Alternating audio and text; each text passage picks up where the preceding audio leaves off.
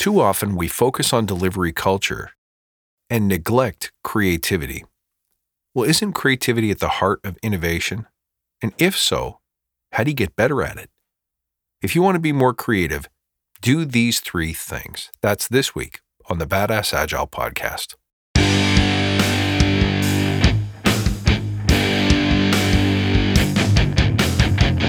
Greetings, team. Welcome to the Badass Agile podcast. I'm your host, Chris Williams.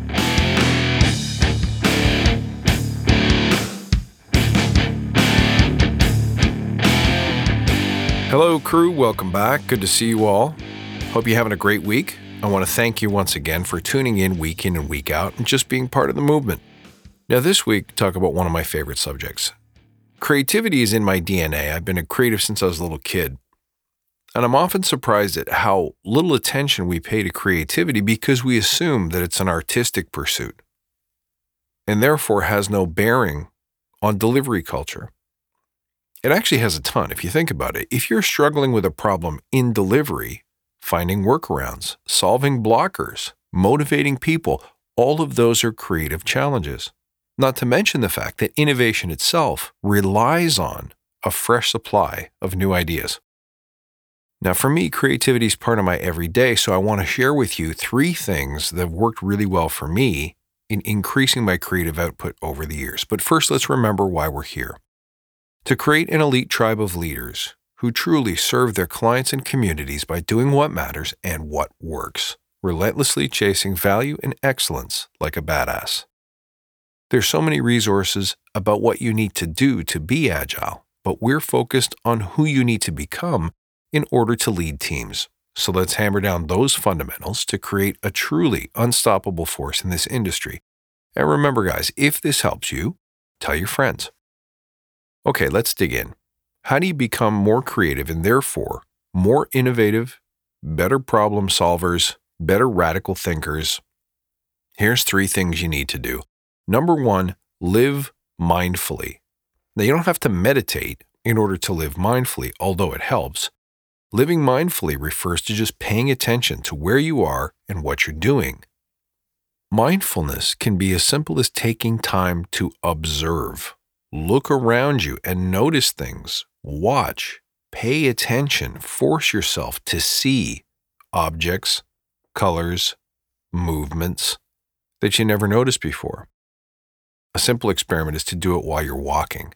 While you're walking, on your normal route to work even, you'll be astounded at how many things you notice that have always been there that you have never once looked at or thought about. It could also be taking a moment to be grateful for the things that are going well in your life, the things that you have, the things that you're not lacking. Or another way to be more mindful is to just spend a little bit of time contemplating. Take a quote or a thought or an event that happened and spend 10 minutes chewing over it in your mind, paying attention to the thoughts that come up. The secret to mindfulness is rejecting distractions. Now, it's natural to be distracted. In fact, it's impossible not to be distracted.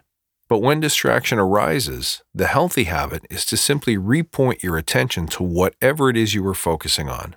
Watching the birds, thinking about the things you're grateful for, listening or reading or observing carefully, or carving out some kind of philosophy or argument in your mind.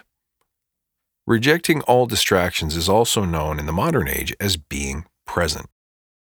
Now, the reason why this practice matters is that it keeps you observant when really cool things happen that spark your creativity naturally.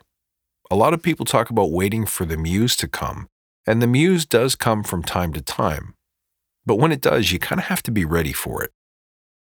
So building a habit of paying attention to what is going on with your senses and in your brain is a really key component of staying disciplined enough to make something out of the inspirations that pop up all around you. Now, there's some other things that will help in the mindfulness category. Number 1, keeping a positive mental attitude at all times. Now that you're observing and being present, check your thought process. It's really difficult to be creative if your mind is negative, shut down, moody, depressed. The only good thing creatively that comes up when you spend a lot of time in a bad mood is really great breakup music or bad poetry, which may or may not be useful for your purposes. So wise to just check your state and see if you're in a positive frame of mind. Another thing you can try is asking yourself questions. Questions like, what are some problems that need to be solved? Now, these can be very general and based on what you experience, like what you as a customer wish you could experience, what you as an employee wish you could experience. Those can be powerful questions, but sometimes you may want to know, for example, what do financial institutions really struggle with? What is the number one problem they wish they could solve and haven't yet done it? And when you ask questions like that, the kinds of answers that pop up in your head will surprise you. It's worth noting here that most creativity is simply stapling together two things that haven't yet been stapled together. Most solutions, for example, the electric car, take two well-known paradigms like the automobile and eco-friendly non-fossil fuel power sources and blend them together. The challenges that come out of that pairing require the logical, intelligent engineering mind to fix. But without the creative spark to mash them together, there would be no innovation. Okay, here's the second thing that you can do to increase your creative output. Be around inspiring things always. At least 10% of your day should be spent either reading, writing, having inspiring conversations with inspiring people, having exciting, new experiences that challenge you and stretch your frame of reference, stretch your boundaries, or listening to inspiring people. That could be real people in your community that you know, or it could be TED Talks, podcasts, videos, seminars, you name it. Having fresh perspectives, a consistent stream of great ideas, positivity, and hope injected into your consciousness will supercharge your creativity. Now, I do find that reading a nonstop flood of memes on social media doesn't quite do the trick. You do become desensitized to words, so I actually highly recommend that you either listen to or watch presentations or speeches. Because you know what affects us as much as the words that people speak? Is the tonality and the body language and the energy that they bring to those words. All right, so find at least 20 minutes a day. You can do it on the commute, on your daily jog or walk, right before bed. You can find 20 minutes to surround yourself with inspiring things. Now, the third thing you can do to spark up your creativity might surprise you. You don't hear this one a lot, but I want you to seek out victory. There is something about triumph that floods the system with positivity and courage and pride that seem to generate a flood of ideas for me. I'll be specific. If I finished a really great coaching session and I really feel and I know that I've impacted somebody, I still to this day get really, really excited. And when I do, the ideas for the best podcasts and shows that I've ever written, the best business ideas I've come up with, the best turns of phrase, even the best musical ideas, come while I'm riding the crest of a recent victory.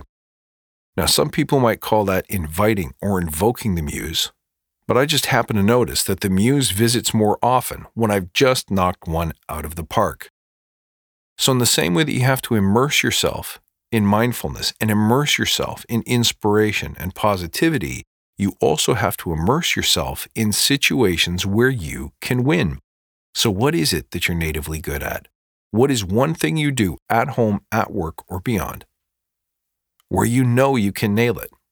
Where every time you do it, you feel really good about yourself. You feel a sense of pride. You feel a sense of accomplishment. You feel a sense of limitless.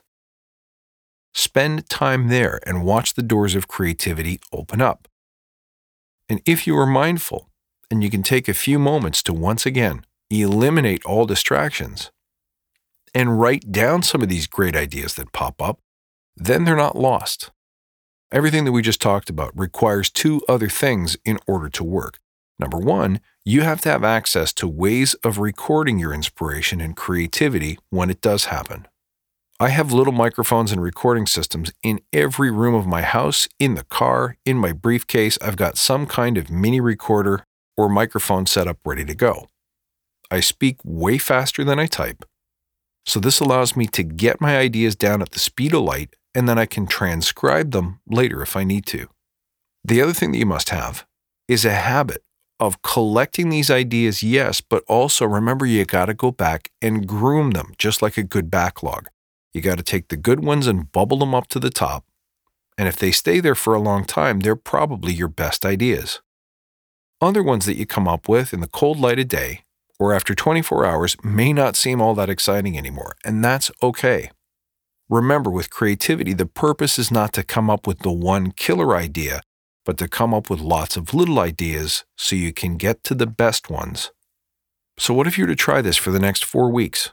Let me know what happens for you. Does this make you more creative by being more mindful, by surrounding yourself with inspiration and seeking out opportunities for victory, and then, assuming you're prepared and fastidious about grooming those ideas, how does this change your creative pipeline? Does this give you new ideas for improvements at work? Does this give you a fountain of new ways to motivate and inspire other people? Does this make you more artistic? Does this make you more innovative? Does it create a fresh supply of ideas and experiments that could benefit you, your clients, or your community? I want to hear all about it. Folks, thank you for listening. You can reach out at badassagile.com or find me on Twitter at badass_agile. I look forward to seeing you next time, and until then, stay badass.